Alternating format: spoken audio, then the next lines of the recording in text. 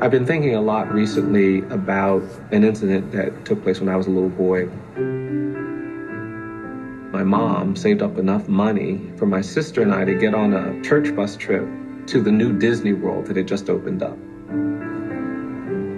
I remember being so excited about it because not only were we going to go to Disney World, we would be staying in a hotel, and the hotel would have a swimming pool. My sister and I had never been in a real swimming pool. As we pulled into the hotel, my sister started squealing.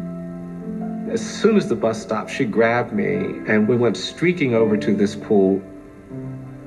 I grabbed her hand and we jumped high in the air and we landed in that pool, and it was as glorious as I had imagined it would be. It was just unbelievable. And we were having such fun. And then I realized that chaos had broken out around us. White parents were frantically running into the water, snatching their children violently out of the pool. I was looking at my sister. I was trying to figure out what is going on. Finally, there was one little boy left in the pool. And this big guy came, he snatched him by the arm and lifted him out of the water. And the little boy started crying hysterically. I turned to that white man and I said, "What's wrong?" And he gave me this look and he said, "You're wrong, nigger." We got out of the pool and I ran to my mom. And when I told her what the man said, she looked at me and she said, "You get back in that pool." She said, "Don't you let those people run you from that pool." What I remember most vividly from that trip is getting back in the pool and standing in the corner of the pool, holding my sister's hand and desperately trying not to cry. This week on Crossing the Lane Lines. Everyone is welcome, and purposefully, this is it's a collaboration with African American artists, a collaboration with icons in swimming and scholars and researchers. And so we are trying to very purposefully bring people into this pool who may not have ever stepped foot in it in the 1920s.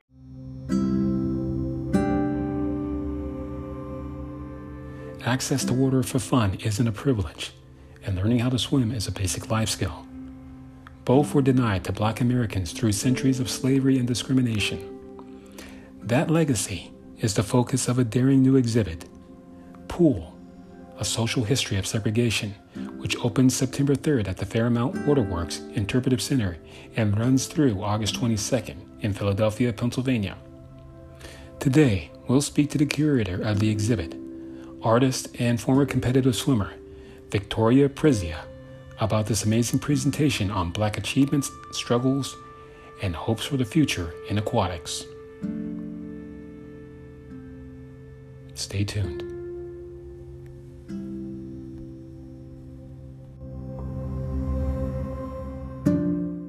In San Francisco, this is Najee Ali, and you're listening to Crossing the Lane Lines. From the beginning, this podcast has focused on Blacks in aquatics, our triumphs as well as our struggles. For nearly 500 years, Blacks ruled the seas, being considered the greatest swimmers, divers, and canoeists in the world. But as the 20th century rolled around and municipal pools sprang up all over the U.S., access to swimming was either severely limited or banned if you were of African descent. This legacy is the focus of a truly remarkable exhibit entitled Pool, A Social History of Segregation, that will premiere on September 3rd in Philadelphia at the Fairmount Waterworks Interpretive Center and runs through August 2022. Today, we are joined by the exhibit's curator, Victoria Prizia, an artist and former competitive swimmer based in Philadelphia. Victoria Prizia, welcome to Crossing the Lane Lines. Thanks so much for having me. Victoria, I always start off an interview with this question first because it sets up the discussion that follows. When did you first learn to swim, and when or did you notice that certain people had access to the water while others didn't? Well, I could swim long before I could walk or talk or even had hair. I learned to swim at 6 months old. And I went to a water baby class, and which was funny because I'm one of 3 kids and I'm the middle, and I was the only one that my mother took. And I just loved the water my entire life, and started competitively swimming at age 7, and was a lifeguard and water safety instructor, and in college worked with kids who had traumatic experiences in the water to get them back into the water. So swimming has really been, I was a late walker and I was bald for a while, but swimming, yeah, I could do. So, but in terms of your second question, when did I notice that people didn't have access? To be honest, I didn't notice that until really 6 years ago, 5 years ago, when I read Contested Waters. I grew up in a small rural town in New York State. I had a class of 120, my graduating high school, and it was primarily a white working class town, and so that that dynamic, I was really not aware of it, and that's one of the reasons I think why Dr. Jeff Wiltz's book, Contested Waters, made such an impact on me. To highlight the inequities of aquatic access, you feature the works of animators, painters, and videographers. Can you describe for our audience how these artists' works highlights the discrimination that Blacks face trying to gain access to the water? Well, each piece, kind of communicates with the other, so it's almost like this cumulative feeling. And so the digital animations, they vary. So one is a digital animation called Moving Portraits. And Moving Portraits literally uses graphic novel art as illustrations that then have become animated, and that's narrated by playwright and director James I. James, a esteemed African-American playwright here in Philadelphia. And that directly addresses specific events from the 1880s to present day, and ongoing, in terms of, events that are specifically pointing to times when African Americans, people of color, were excluded from public swimming pools. We also, through that, have a thread of Black swimming achievement. So characters that, many people may not be aware of, like Charles Jackson French. And so in that case, it's kind of literal, where we really are taking these historical events and we're animating them and putting them through this artistic lens for accessibility, and also because we're activating a historic space, so we're really using the historic facades, as our canvas. So all the pieces, even though they are disconnected from one another spatially, that they all do build. So in other ways, we have the work of Dr. Kevin Dawson featured, and he's really looking at, as you know, and your listeners have heard, swimming in the African diaspora. And so what we have there is he's given us 5 images from his collection, and then a mural artist painted these 2 beautiful water bodies, a male and a female, and the water bodies, the black water bodies, they define the space. So if you could imagine, it's a line of historic images, and then on either end, perpendicular to that line, are these 2 water bodies. So you kind of step into this space and you sit down on a bench, and Dr. Kevin Dawson's words basically give you this context for each one of these images. And we have it so that you put headphones on.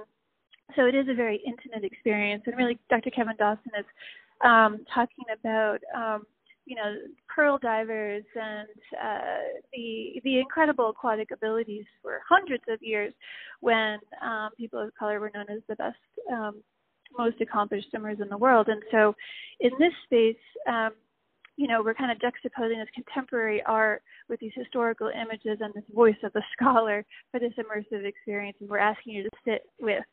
So those are just two examples, I think. And then, we have Homer Jackson, who did, he's a wonderful multidisciplinary artist, and he created 15 vignettes. So he really took the basic information that we're presenting in Pool, and he used it as a springboard. So he has these 15 vignettes over an hour and 10 minutes of content.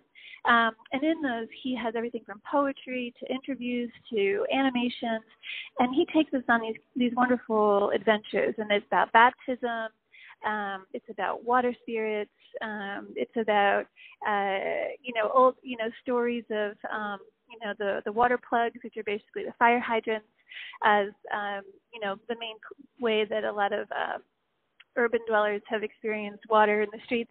And so in that case, he's really taking us out of this, context, and actually it ends up becoming this very expansive experience. Again, you have headphones there, so you can sit there and really experience it. So those are just some examples. Municipal pools in black neighborhoods in Philadelphia and in other major cities all over the country have all but disappeared. Compounding this problem is a once-in-a-lifetime pandemic that has claimed more than 600,000 American lives alone. Does the exhibit touch on issues of inequality in healthcare and city services as part of the problem that Black people don't regard swimming as an invaluable life skill?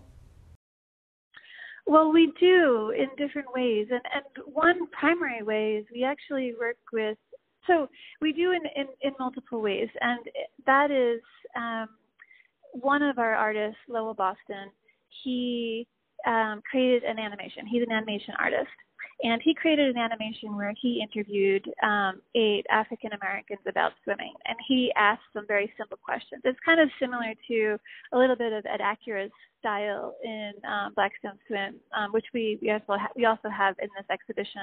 Ed Acura did a 30-minute short for us of the sequel, which we're incredibly excited to have here. It's specially made for a Pool. But in both cases, I think it really, those personal interviews kind of get to that point of how removed, people have become from the water. And that, we're trying to create that connection through a water safety quiz that you actually do in lockers. So on the outside, we have different elements in the exhibition that just create a pool feel. So it does feel like a pool party, and like you're at a pool club. And this, it's set in a former pool from the 1960s that was actually created at a time because of the lack of swimming lessons and a need for swimming lessons due to drowning in natural water bodies here in Philadelphia. And so, because we're surrounded by water, essentially. So anyway, in this set of lockers, we have a water safety quiz that I worked on with Connie Harvey from the American Red Cross, and it's 6 questions, and they're very fundamental. And the question on the outside of the question is posed on the outside of the locker, and then you open the locker and you get the answer. And it is very basic, but I think between a Red Cross film and also between the work of Diversity in Aquatics, as well as 2 of the featured voices that we have, Jim Ellis and Malachi Cunningham and his wife Olivia Cunningham, who were involved in the 1970s with the city swim clubs that really addressed this public health issue. And so I think with all of that, that you were making that connection indirectly and directly. In a recent interview that you gave to the Philadelphia Inquirer, you said, quote, "Pool is designed to be the public space in 2021 that it could never have been in 1921, close quote. What did you mean by this? Well, what I meant by that is, so the Pool exhibition is free and open to the public, and everyone is welcome. And purposefully, this is something, it's a collaboration with African American artists, a collaboration with icons in swimming and scholars and researchers. And so we are trying to very purposefully bring people into this pool who may not have ever stepped foot in it in the 1920s, which this pool didn't even exist, but where there still was this idea of segregated swimming and who was welcome and who wasn't welcome. In this case, we're specifically reaching out to an audience base that, may not see cultural centers or environmental centers or pools, for them. So in this case, we really are trying to have this be a community collaborative project that will, ripple out and have everyone be welcome, feel incredibly welcome when they step into the doors.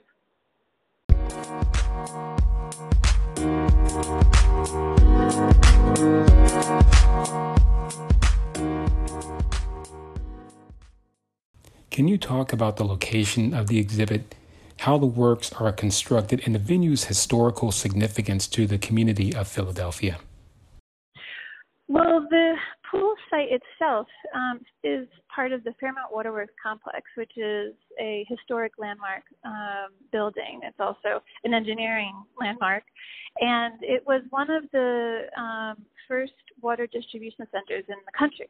And it really was started by a group of leaders in the early 1800s who saw it as a civic duty to provide clean drinking water to all of the inhabitants. And that wasn't just, in Center City, but throughout Philadelphia. And so this place, this site, for me, is very significant in that it is a symbol of, this idea of water being an issue of social justice, that it always has been.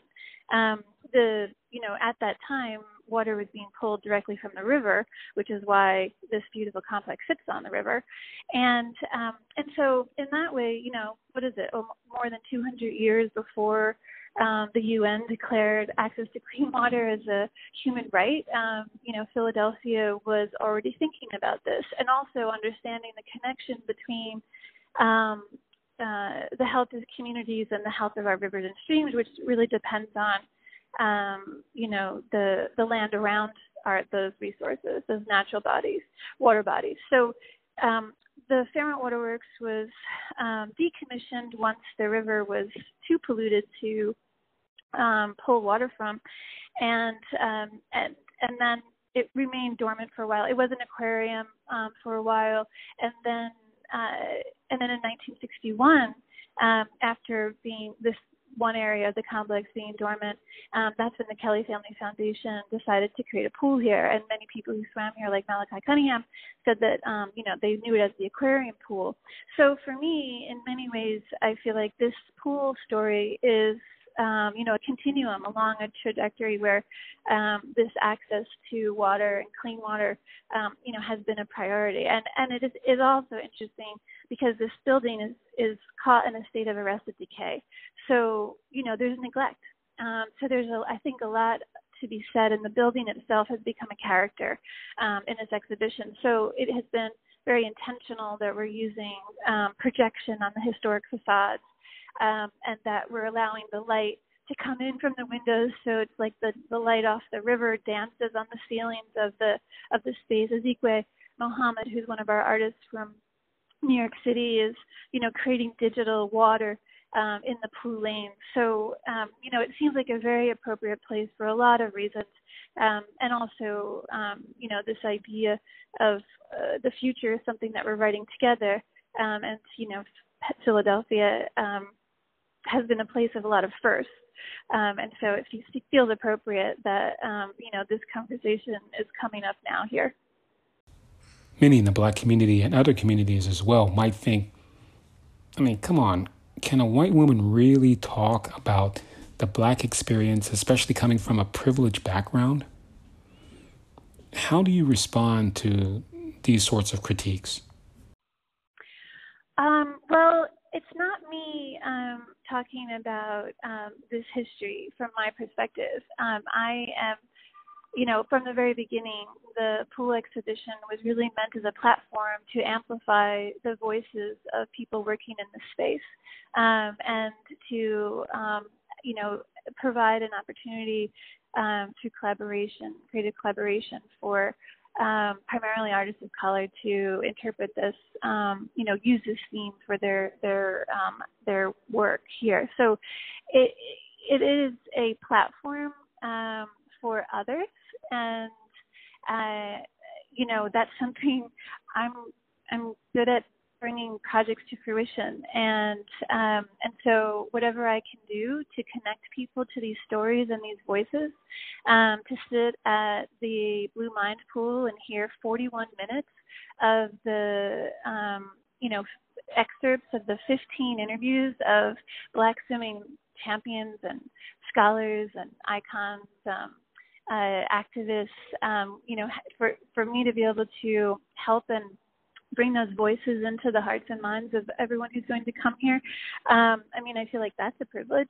But when you're talking about the perspective of this exhibition, it's from the people who are working within this space and diversity, and working towards diversity, building, greater awareness about the importance of diversity in aquatics and making aquatic activities available for all.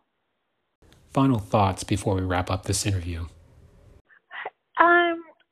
Just that one other thing that I'm really, very proud of is that the pool exhibition is also going to be 98% of it online at poolphl.com, which we're hopefully launching on September 1st. And so no matter where you are or who you are, you can engage with, like I said, 98% of the content of Pool. And also we have Pool Magazine. And the Pool Magazine was a companion component of the website, which really allowed us to invite some of our featured voices and others to, write in-depth articles about different subjects that we could only touch on within the exhibition. And so I'm also very proud of that magazine that we hope will be distributed far and wide, including at some of the international swim meets, hopefully, if we can, somehow get that going, and at other places. But even aside from the paper copy, all of those articles will also be available on the Pool website. So, we do feel like the accessibility of the Pool experience, really was a priority for us. And we were going to have to leave it there. We've been speaking to Victoria Prizia, a former competitive swimmer, artist, and curator of the exhibit Pool, A Social History of Segregation, that will premiere on September 3rd in Philadelphia at the Fairmount Waterworks Interpretive Center and runs through August 2022. And we'll have a link in our show notes for those of you who live in the Philadelphia area or might be traveling there within the next year. Victoria Prizia, we wish you and your family health and safety during these challenging times in our country.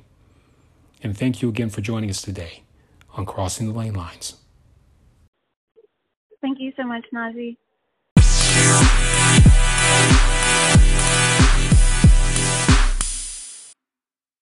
It's that time again. Shut the fuck up, Donnie. Okay, this show's winner truly deserves the Donnie Award. Pleasanton Seahawks coach Steve Morsilli received a public reprimand from Pacific Swimming LSC after an incident that involved him throwing a cone at an athlete mid-race. Yeah, that's right, you heard me. This man threw a cone at a swimmer's head. Oh, did I fail to mention that the coach in question is white and that the swimmer happened to be Asian American and that the entire thing was caught on video and put out on Twitter? The incident happened during a meet in Concord, California on May 21st, 2021, at an event where there were no spectators. By the way, how convenient. And according to Pacific Swimming, The incident happened when Morsilli was trying to get the attention of the swimmer to prevent him from participating in the race because of concerns over eligibility to swim in the closed meet. Ultimately, it was determined that the athlete was eligible to compete. Now, Pacific Swimming says that the meet referee immediately addressed and resolved the incident, and Morsilli apologized to the swimmer and his parents.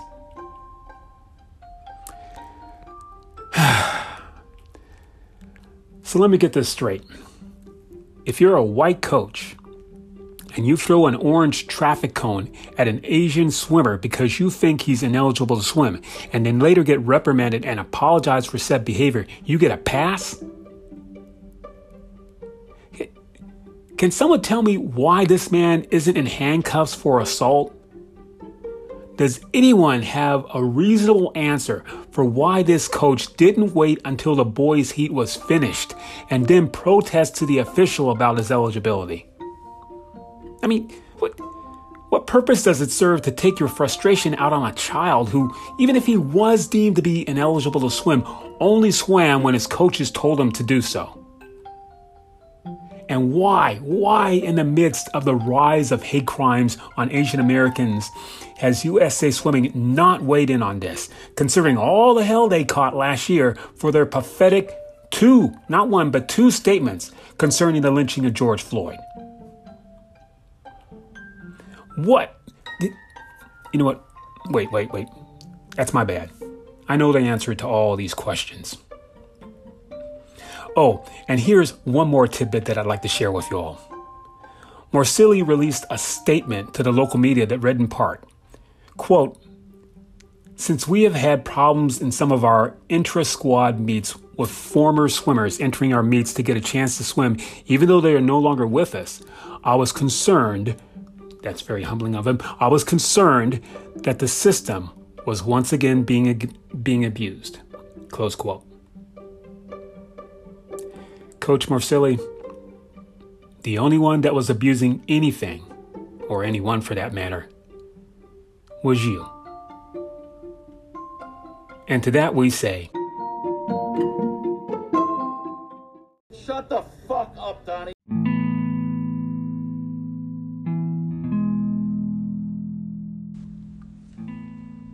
You've been listening to Crossing the Lane Lines, which is produced by the Black Swim Collective at our studios in San Francisco, California.